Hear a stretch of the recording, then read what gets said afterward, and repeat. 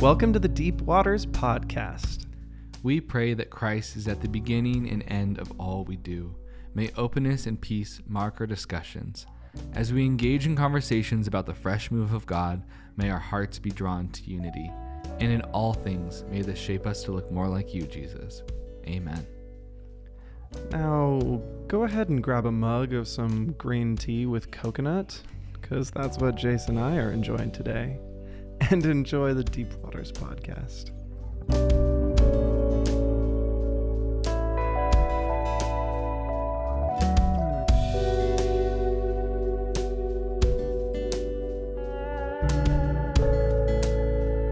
Wow, we're here.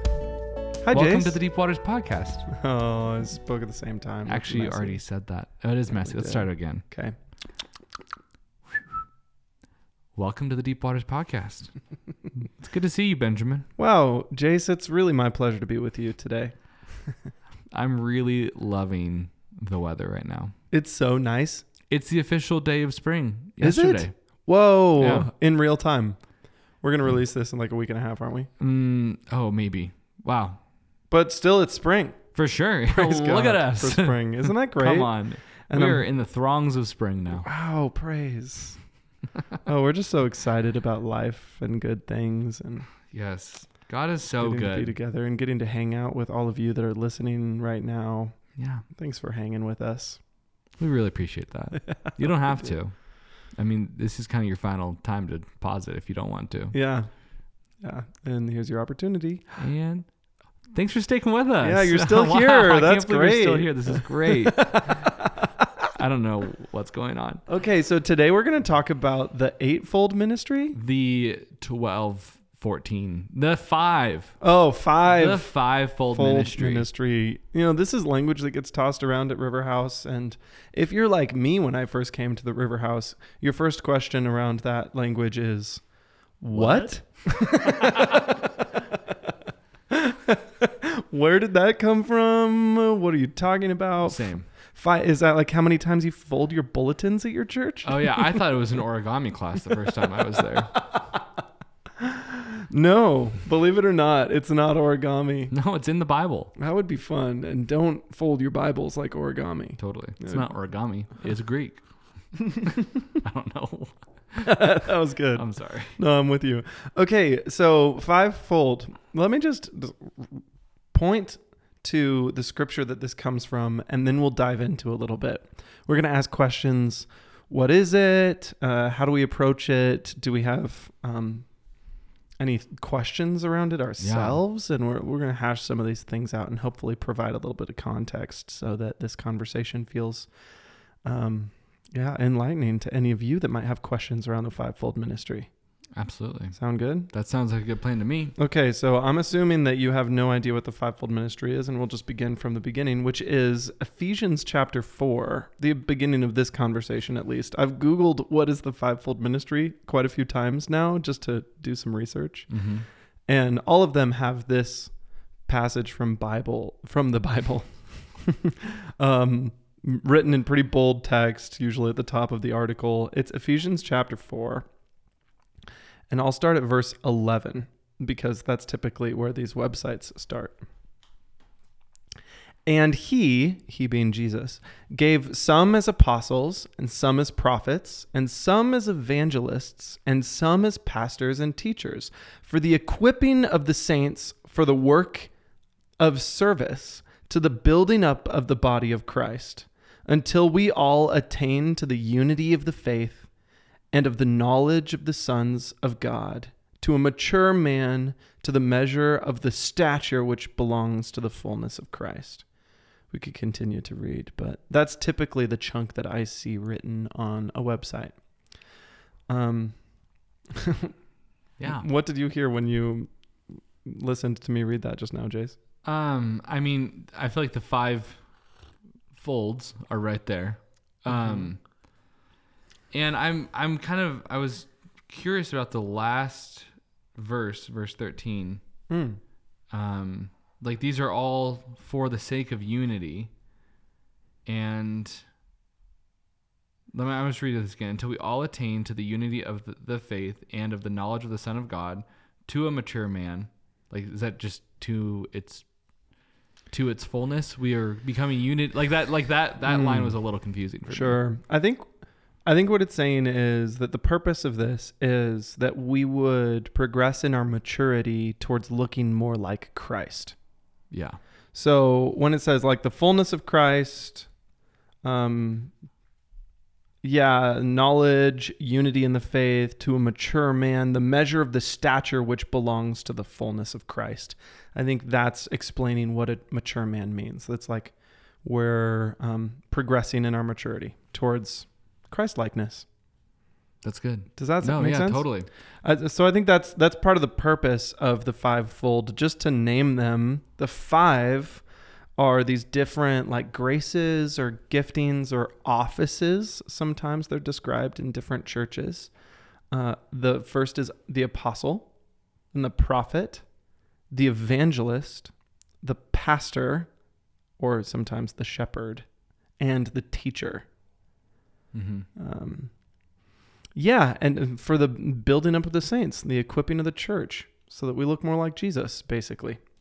That's, again, pulling this verse out of context. I've told you nothing else about Ephesians, but that tends to be the source verse for this conversation. People then take that to say what? Like, how do you understand the fivefold ministry, Jace? I currently understand the fivefold ministry as people are, and I'm not sure if it's all people, some people, if it's leaders, if it's not leaders, are kind of naturally graced by God, or like given gifts by God, that we don't earn, but that fall into these categories. So someone might just be just really anointed teacher and communicator. Someone might be a super anointed evangelist, and people just flock to him, and he's able to, or him or her, and able to, pull out, salvation. And I don't know what I'm trying to say there, but yeah. So it's like these, these gifts given by God for the equipping of the church, and hopefully to bring unity. And my understanding is that we haven't seen a lot of healthy communities or churches kind of embrace all five of them. Yeah. In a way that exalts all of them and values all of them. Because I think the priorities of these five are different. Yeah. To some extent. That's good. But at the same time, I'm going a little on a word vomit here. But like Christ is all of these things. Amen. And if we're to be like Christ, we need to be like all of these things. Maybe I'm getting ahead of myself. But no, it's great. Yeah. That's where it's sort of my understanding. Obviously, I'm not a teacher, and that wasn't eloquent or very put together, but I think that's also because I'm not quite sure exactly what the fivefold is in its completeness. I'm not a master in this either, so don't assume that I am. I think both of us are very much in process, but that's the joy of the Deep Waters podcast, that we get to come together and process some of these things that we ourselves are even wrestling through and learning about. Because I think you've said this before, not on the podcast, but I had never heard of the fivefold before coming to River House. Even the first couple years at River House, I don't remember it being mentioned. And then it was started to be talked about like, oh, this is Christianese lingo that every Christian should know. And then I felt like out of the club or something. Like, what am I supposed to know what you're talking about? What is this? Apostles, prophets, pastors. I mean, I go to churches and there's a pastor there, but what's up with all of this? Are you kind of creating a whole structure or way to run your church that feels like plucking a verse out of context? Yeah. I think sometimes I've asked that question, but the more that I have steeped in our culture at River House, and I think what we're aspiring to be more and more all the time, is a diversity of voices in leadership and in influence. Because if you look at any given church, say there's only one person in leadership at that church, maybe that person has a particular set of giftings, and that church is going to align with those giftings and maybe like be skewed a certain way in giftings, and as a result lack some other giftings. Totally. For example, you go to a church where the pastor is a strong evangelist type leader who's just graced with a heart for gathering people together and loving the outcast and the marginalized. Like, that church probably feels so awesome and fun. And the world wants to go to churches like that. And at the same time, you might not experience, I don't know, fresh words from the Lord that like a depth of discipleship even. Or a depth of discipleship. Yeah. Evangelists are good at like gathering the herd, but not necessarily discipling the herd historically. Right. I'd say. If we're making generalizations. Mm-hmm. Yeah, no, this is like, I think if a evangelist church was taken to the extreme, they almost wouldn't be even they wouldn't be meeting together in a church building. They'd be out, you know? Yeah, it's like, and so it's got an incomplete picture of what the body of Christ is, because they're not even like, they're not eating around a table, or they're not at the temple. They're just like in the streets. Yeah, totally. So it's like, that's a really good thing, but you're missing at least, 4 other aspects, you know? That's good. Yeah. So I guess as I've appreciated the heart of the fivefold ministry, I'm starting to learn that it is for the sake of having a more holistic vision for your church that doesn't feel accidentally honed in on one particular grace. Totally. Like, I've heard people describe churches as seeker churches. Have you heard that terminology? Yeah, totally. I wonder if we apply fivefold language to that. It's like, there's definitely some evangelistic grace in there. Mm-hmm. And that's a wonderful thing. And because it lacks some of that completeness of the rest of the fivefold, then when people have been walking in the faith for a while, it starts to feel like watered down, or like the depth of discipleship that they crave isn't being satisfied. And so maybe they move along to a different church that's more like that. Yeah. Huh. So let's see. What do you think would be helpful, Jace? I think it'd be nice to give a little context to this verse and maybe talk a little overview of what's going on in Ephesians. It's cool. Like, why is Paul telling these people specifically these 5 offices? Yeah, it's good. And why don't we see this in Corinthians too? Wow. And maybe that's a question we don't know the answer to, but that's a question that I have. Oh, no, I'm really glad you asked that, because it makes me think, if we didn't have the book of Ephesians, the concept of the fivefold wouldn't exist, because it only appears here. Totally. At least in this language. Mm-hmm. And I think I would say, I mean, I guess I want to go into the context, but I just had this kind of picture of the heart of this is unity in Christ. Amen. And we have that all over Scripture, especially Paul's letters in the New Testament. And so I don't feel like we'd lose that, you know? And we'd probably call it, like, if we're pulling out of Corinthians, it's like the 12 gifts, you know? Or I think it's 9 gifts, or it's like, there's like something, we'd probably just have another version. So I don't think this is like, I don't think this passage in Ephesians is like the kingpin to all like church ministry. But I think it is a helpful picture of how to have a balanced, more Christ-like view of the people we are supposed to be. That's good. And become. That's perfect. I think that is the great bridge for talking about the context of Ephesians. Because as I understand the book of Ephesians, what Paul is doing is he's communicating to a predominantly Gentile, but also partially Jewish congregation of Jesus followers in the early church. I don't know, it might have been like 50 AD, like a couple decades after Jesus ascended to the right hand of the Father, maybe 60 AD. I don't know exactly the time frame. I didn't look that up. But there's division all throughout the Roman Empire, in the church even. I mean, definitely division just in general, because humans tend to have this nasty habit of dividing. Absolutely. You know, we want to hang out with people who look like us and act like us and talk like us. Especially when there's like an overlord trying to control many different ethnicities and cultures. Like, that usually doesn't go as well. No, as well. Yeah. Right. So this is Ephesus is in Greece. It's modern day Turkey. Oh, yeah. Asia Minor. Yeah. So like, this is quite a ways from the epicenter of the Roman Empire. Right. At this time. And quite a ways from the epicenter of Judaism and Christianity at that point. But kind of in the middle, actually. It is. Yeah. So you probably get a whole bit of melting pot there. That's good. It was a huge port city. Think of like San Francisco, where for that whole region, ships would have brought their different merchants' supplies and materials through Ephesus, and they would have gone out from Ephesus to the whole region of Asia Minor. So it's like a significant city. It's funny that today there isn't anybody that lives in Ephesus. If you go to Ephesus, it's just ruins.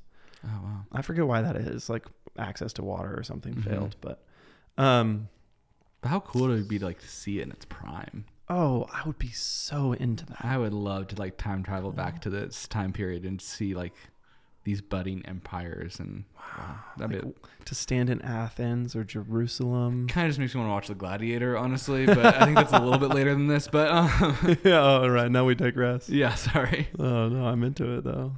That's just a little bit of context for Ephesus. So it's like pagan setting. They're worshiping, like Greek/Roman goddess. I forget who is the goddess of Ephesus. Aphrodite, maybe? I could Google it really quick. You want to? I'll Google it. You Yeah. give a bit more context. That would give us some good context. But there's all these idol images. If you want a little more context of what Paul's time in Ephesus looked like, you can read Acts chapter 19. And it tells this kind of crazy story where people start coming to Jesus and they stop buying these idol images, and the person making the idol images like starts a riot because it's messing up the pagan economy of Ephesus that so many people are converting to Christ. And so anyway, Come on. We love that. This city experienced massive cultural disruption when Paul brought the message of Jesus into the city. It was Artemis. Oh, Artemis. Thank you. Or Diana in the Roman pantheon. Okay, cool. Artemis is the goddess of the hunt. Is that right? Yeah, good call. Wow. Thanks. If I remember correctly, there's an aspect of the pagan cult in Ephesus that it's kind of ruled by matriarchs because of this strong goddess figure in Artemis. But anyway. Wow. Fascinating. It's a rabbit trail that we don't have to walk down. But all this to say, there's division, there's disruption. Paul had lived in Ephesus for 3 years. And he's writing this letter after having lived there, most likely from prison, to encourage them. And some scholars actually think that the church of Ephesus this letter wasn't meant just for them. It was actually meant as kind of a basic, here's the gospel in a nutshell and what you're supposed to do about it. Now take this letter, copy it down, and send it to all of the rest of Asia Minor, just like you send all of your other supplies and materials that you're trading. Wow. So, which like how cool, because it's like this port city. So it's like, right. It's going to be like the epicenter of shipping and commerce, so it's cool. a great spot to get something out like that.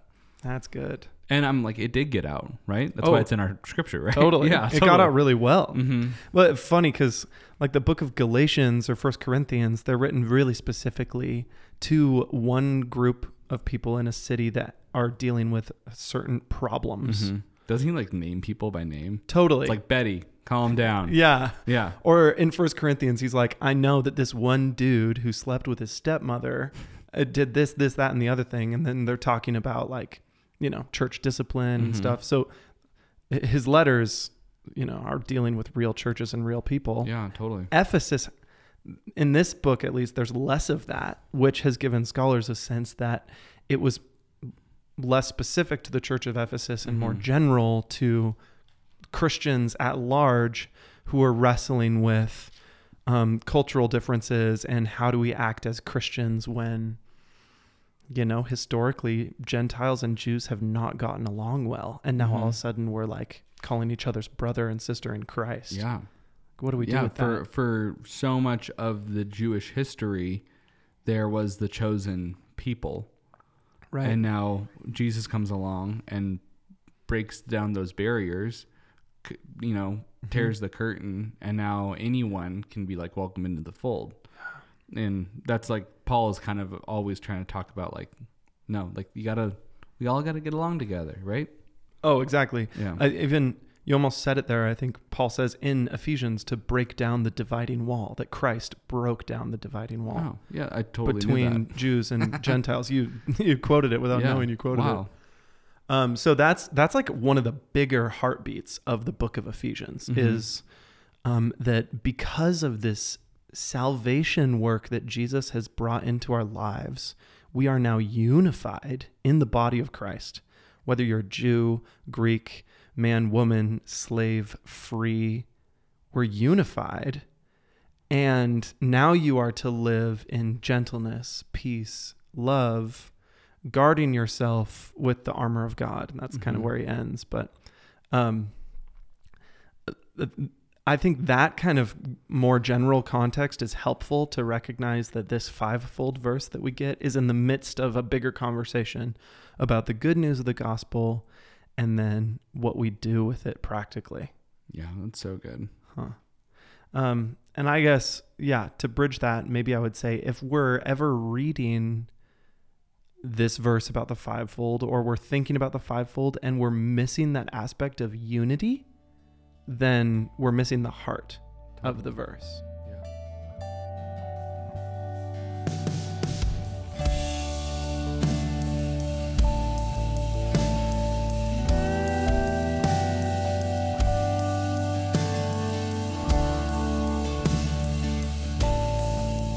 I think there's a possibility that you hear the five different things: apostle, prophet, teacher, evangelist, pastor.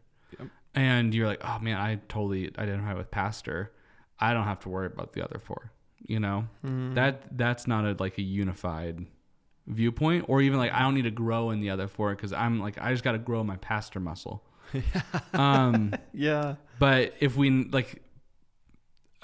this analogies are sometimes dumb, but like if we think of this as a hand, we have 5 fingers. Most of us do. There's 5 folds of ministry. If you only just exercise your thumb, like your hand's going to be pretty useless. Or like if you only use one finger, right? And if we think of Christ being like Christ as the palm, as the whole hand, like you want that whole hand to be as functional as possible. That's good. We want to be the most like Christ. And so we have to, if we might be gifted, or maybe your dominant thing is your thumb, opposable thumbs really set us apart. That's right. But take that, the rest of the animal kingdom. Yeah, seriously. What now? Clownfish?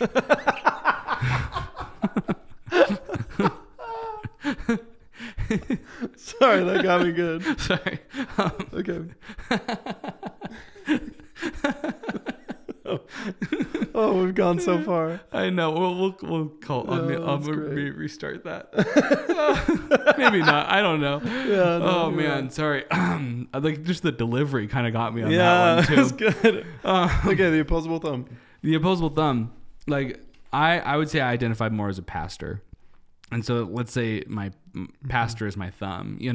But we're called to be like Christ, and I'm supposed to use my whole hand, and so I have to pull on my brothers and sisters that might be more gifted in evangelism and teaching, and as an apostle and as a prophet, to grow up in maturity as like a little Christ. That's good. Christian. Little Christ. I like that. That grounds it for me in a personal experience, because I'd say if I lean any direction, it's more teacher, like nerd out on stuff. Oh yeah. It's pretty obvious. But I could learn, I could learn so much from other people about teaching for sure. And definitely about the others. Like I want to be more of a gentle, compassionate, pastoral figure in the lives of the people around me. I want to learn how to hear the voice of God and then represent the voice of God in the world around me like a prophet. And like 1 Corinthians even tells us to seek those kinds of gifts, the higher gifts like prophecy, so that we can edify the church. And just because I'm not naturally like born like a prophet, doesn't mean that I can't somehow learn how to embrace that aspect of Christ in my own personal life. Because I think if the fivefold language makes me think, oh, okay, cool, I'm a teacher, this is my lane, everybody else, you can do the evangelist thing, and you over there can do the prophet thing. When I go to the grocery store and someone starts to ask me about Jesus, I'm not going to engage in that conversation because I'm not an evangelist. Someone else can handle that. Then I'm thinking, whoa, what a missed opportunity there. Yeah, for sure. Like, we're probably all called to those evangelistic moments. So, though some of us might be better at them than others, we all have room to grow. So I don't want this language to ever lock us in a lane. And I think sometimes it can do that if it's not done well. Totally. I have a question. Please. Why just 5 things? Yeah. Because it feels like we're more diverse than that. Yeah, it's good. Like, I think a worshiper can be prophetic or could fit into this, but I'm like, a worshiper is like, they're musically gifted, they're attuned to the Spirit. It feels like its own thing and it's not included in this. Or like, someone who is powerful in healing or any of these other like gifts. Like, what's the differentiation between the fivefold ministry and anything else? This seems a little limiting to me. Yeah, that's great. I'm glad you asked that. I am still learning how to answer that question, and I think people will answer that question in different ways. One way that I've heard some Christians answer that is, it's great. Worshiper, maybe you're a creative person. Artist. Yeah, maybe you're like an administrative person. Those are gifts too from God. Wonderful. But they aren't a part of this like fivefold expression of Christian leadership. And these 5 offices, that word is thrown out sometimes, are meant to be filled by people who hold those graces of leadership specifically. And not everybody has one of the fivefold graces, and that's okay. But these are the 5 graces that need to be leading and equipping our local congregations, our local church, so that we look more like Jesus. I think that's one answer. Okay, that is more leadership focused. Yeah, and there's even a little bit of exclusive language there, but I don't want that to make it sound like, the people who hold the fivefold are better than anyone else. Yeah, it's just their role in the church. So say there's a church down the road that has 5 pastors, like 5 leaders. One is the evangelistic leader, one is the apostolic leader, one is the prophetic, and so forth. They might believe that their congregation members don't necessarily hold any of these fivefold ministries in the way that Paul's talking about them in Ephesians 4. But that doesn't mean that they don't have a really valuable part in the equipping of the body, and that they don't have other gifts like mercy and healing and tongues. And I mean, you can also be a prophetic person without holding the office of the prophet in a leader sense.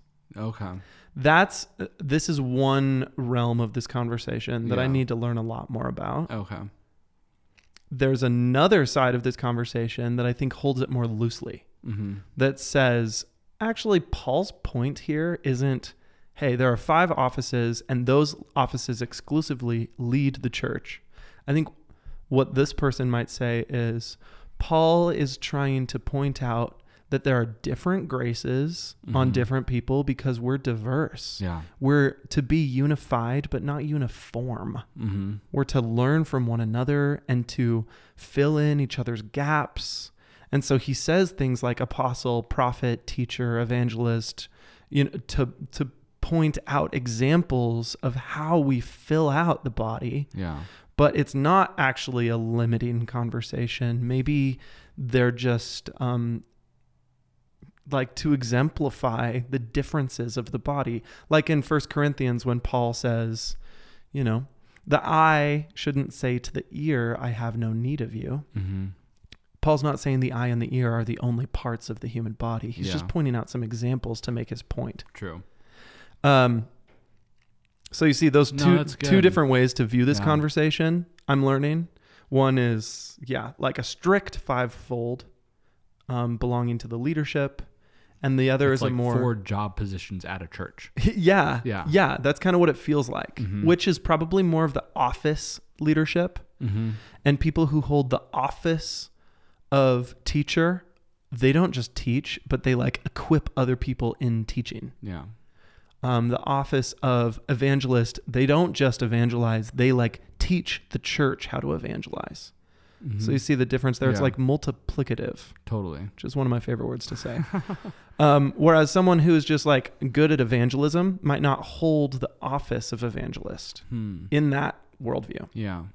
But in this other one, like, there isn't really an office of evangelist. It's like some people are graced with evangelism, and that's great. And you might also be graced with, like I said, administration. Yeah. And you're just an organized person, and that's wonderful. And just because Paul didn't say something administrative in this list in Ephesians 4 doesn't mean that your part in the body of Christ isn't absolutely essential.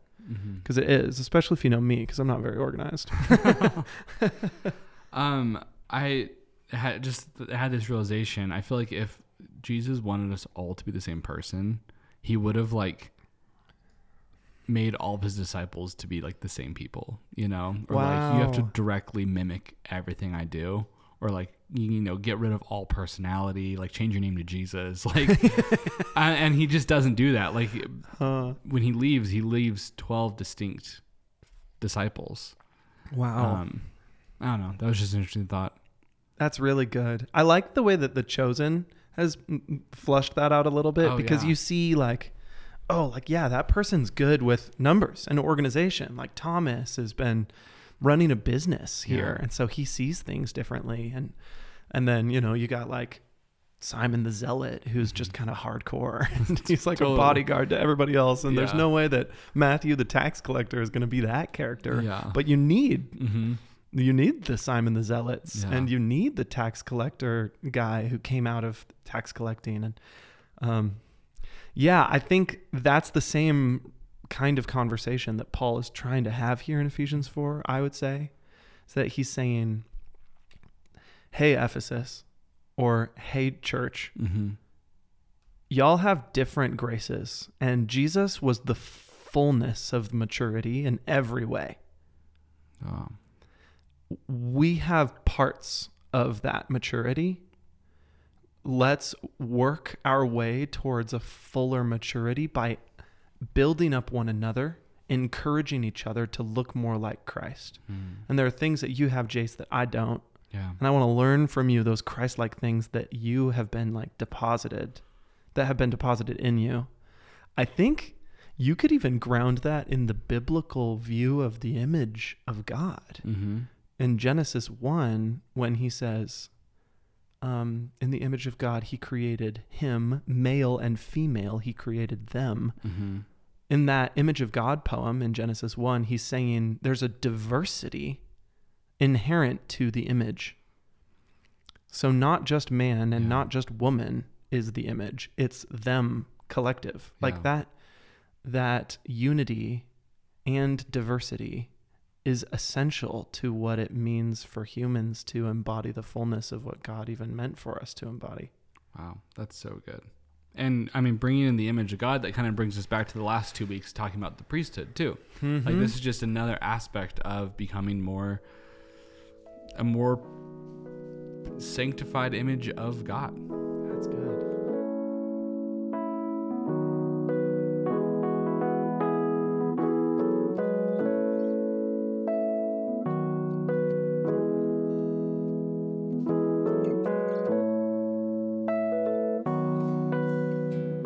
I have a more just question about apostles. Oh, send it. So we talk about the 12 disciples, and we call them apostles. Yeah. And then there's this apostle in this fivefold. Is that the same thing? Or is those two different words for it? Like, I'm not even sure what apostle means. I'll be honest. That's so good. I'm glad. Again, I feel like kind of a novice in this conversation, but I'll say what I know. As an expert on apostles, can you divulge in this a little bit? Yeah, well, first I'll reel it back to the Roman Empire. whatever the Greek word is, apostolos, I think. That sounds I cool. can just guess Yeah. that's what it is. Mm-hmm. That was a term that the Roman Empire used to describe certain people whose job was cultural assimilation.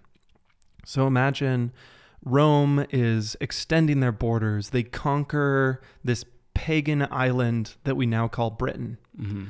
And as a result of conquering it, they want the UK now, or Britain, that island, to start to pay them taxes and to look Roman, so that they are solidified in a Roman identity. In order to do that, they have to send apostolos, or these apostles, up to Britain to start to assimilate them in their culture.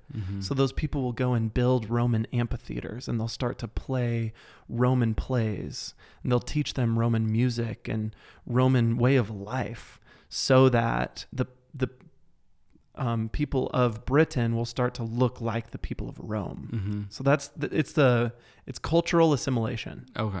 It's advancing your kingdom by way of culture. Does that make sense? Yeah. So now the Jesus movement has taken this word apostle and used it to describe cultural assimilation. Usually that phrase has a really negative connotation. Yeah. So it's kind of weird for me to say that. But in a way, that's what's happening between the kingdom of God Yeah. Okay. and our earthly kingdoms. Jesus says, I want you to be in this world, but not of this world, because you're of the kingdom. There's a new king. And regardless of who is ruling you, you don't serve them first and foremost. You serve the Lord. Yeah. And in that kingdom, there's a different culture. There's a different set of rules by which we live life. And that's going to require some culture shifts. Totally. And so the apostle was kind of the one, like the tip of the spear, leading in a new realm, leading people into what does this culture of the kingdom of God really mean? What does it look like? And they might do that by planting churches. Sometimes we use the word today, entrepreneurial, to describe what the apostolic office or grace is. Yeah. And I think we use that word because entrepreneurs are starting things from scratch. And often apostles in the early church were people who would go somewhere where a church didn't exist yet, and they would start it. They're beginning things. They're leading things with this cultural authority that's given to them. And so that's my best understanding of the word apostle. As far as the 12 apostles, there's a little bit of ambiguity here with the character Paul, because Paul calls himself an apostle. That's true. So some people might think, okay, Jesus only called 12 apostles, but then you got Judas who killed himself. Do you know if Jesus used the word apostle? Oh, that might just be an interesting thing to look up. That's a good question. I don't know. Because I think it's titled in our Bibles like the calling of the 12 apostles or calling of the 12 or something. I wonder if in the Aramaic, if he ever used that word or if it was disciple or follower or something. That's a great question. I don't know that off the top of my head. That's more of a tangent thing. Sorry. No, that would be helpful if I knew that or if we knew that. Sorry. But no, yeah, part of the question here is, were there only meant to be 12 of these leader figures who directly followed Jesus? And when Judas hung himself, the early church wanted to fill his role. So they cast lots in Acts chapter 1, maybe? Yeah. I think chapter 1. They cast lots, and it lands on a dude named Matthias. And so they appoint Matthias to be the 12th apostle in Judas's stead. So there's this sense that oh, okay, these are leaders. These are administrative people. I wish we had more details about what that meant practically. We really don't have a lot. But then there's this confusion. Paul calls himself an apostle. So some people say Oh, the word apostle is reserved for the 12 people that were following Jesus and were really used to plant the early church. Mm-hmm. And that's the only context where the word apostle can be used. Mm-hmm. And if that's your argument, then Matthias was never a true apostle. Yeah. Paul was the 12th apostle in Judas's stead. Interesting. That's a worldview. People say that. And there are no more apostles than those 12. Mm-hmm. Judas was a fraud. Matthias was an accident. Paul was the 12th. Oh, interesting. There's another worldview that would say, yes, there is something special about these 12, and there's a different use of the word apostle, which is just a more general leader of the church who's doing this like culturization, and Paul fits that role. Mm-hmm. And so do countless other people all throughout church history. So there's not an exclusivity to what apostle means. Mm-hmm. That's about the extent of my knowledge there. And I, even while you're talking, I feel like I could see the two camps between like leadership and just like these fivefold giftings for everyone, because there is like an equipping nature. Like someone has to be there to equip people, like in a certain role, one of these five. Yeah. Like you were talking about, like an apostle is like kind of the starter, the entrepreneur, but in the same time, we're also to be imitators of Christ and images of God, and we're not like, we are apostles, like every one of us in the world, like apostles of the kingdom of heaven. Yeah. That's good. So it's kind of both and a little bit. I think that's I really could totally good. see that. And just because it's not so clearly delineated in scripture, I think this isn't a hill that anyone should die on. Yeah, you know, totally. I think it's a good conversation, and it maybe is important to take a stance. For example, if there were only 12 apostles ever, then it's probably not worth Paul's time to tell Ephesus that some are given as apostles. Yeah. That leads me to believe that there's a lot more apostles than just the 12. But then you can ask the question, well, what's the difference between the original 12 and others?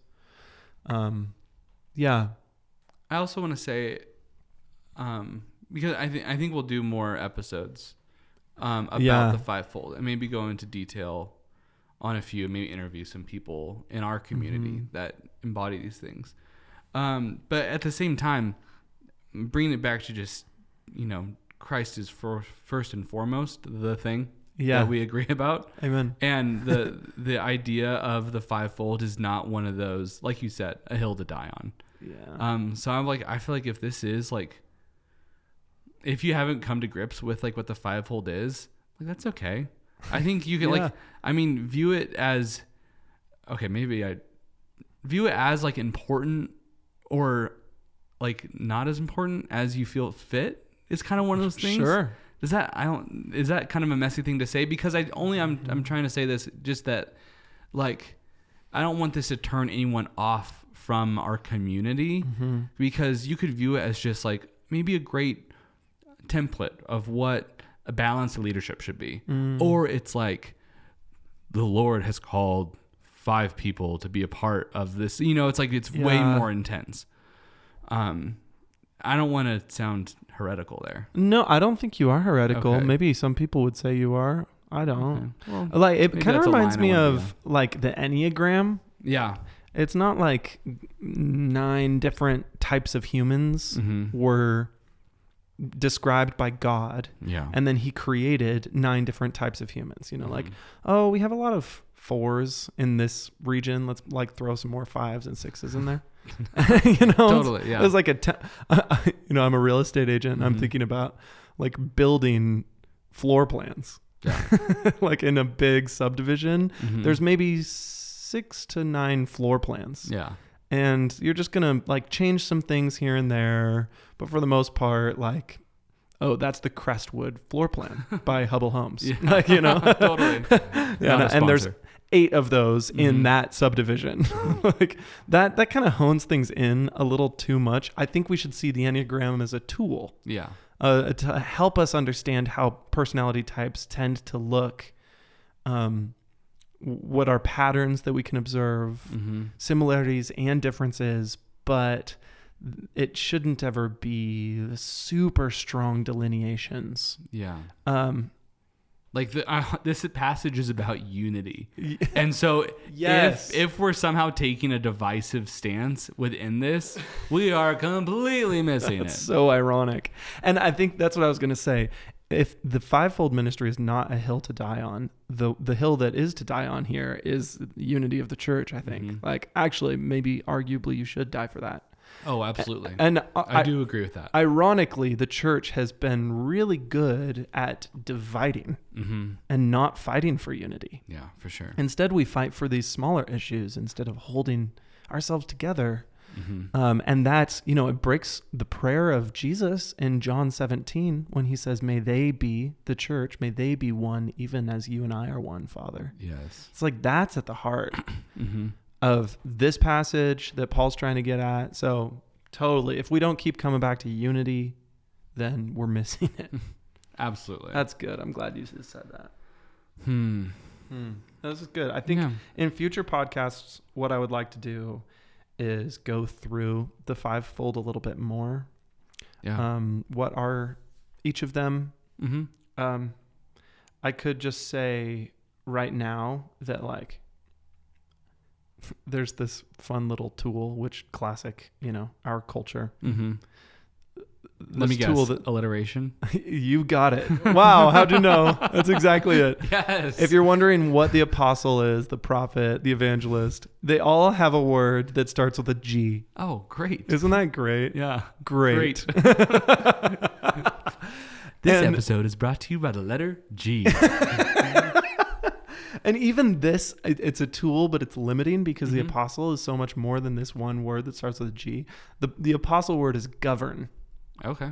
So according to some churches and the way that they break this down, they say that the apostle is the one that governs. They're kind of the head, the leader over it all, as an authoritative figure. Okay. The prophet is the guide, using the voice of the Lord. They're going to steer us in the direction of the Lord. Govern, guide. Evangelist is gatherer. The one, like you said, that brings people in, brings the flock in. The shepherd or the pastor is the guard, who's guarding them to protect against the wolves, that might jump in and wound the flock. Yeah. And then the teacher is the one who grounds in Scripture. I like that. In the solid things. Again, I say this is limiting because like a pastor does a lot more than just guard. You got to like really kind of expand that a little bit to like, shepherds feed. Totally. And they like disciple, water and disciple. Nourish, and, lead me beside quiet waters. You restore my soul. Discipline even. Yeah. Whoa. So we're going to go more into those fivefold in the future, but I think this is a good like introductory podcast to start us off. What are you looking at right now? Right before this section on unity, Paul does a really great blessing that maybe we should end with. Wow. Would that be cool? We should. Let's do that.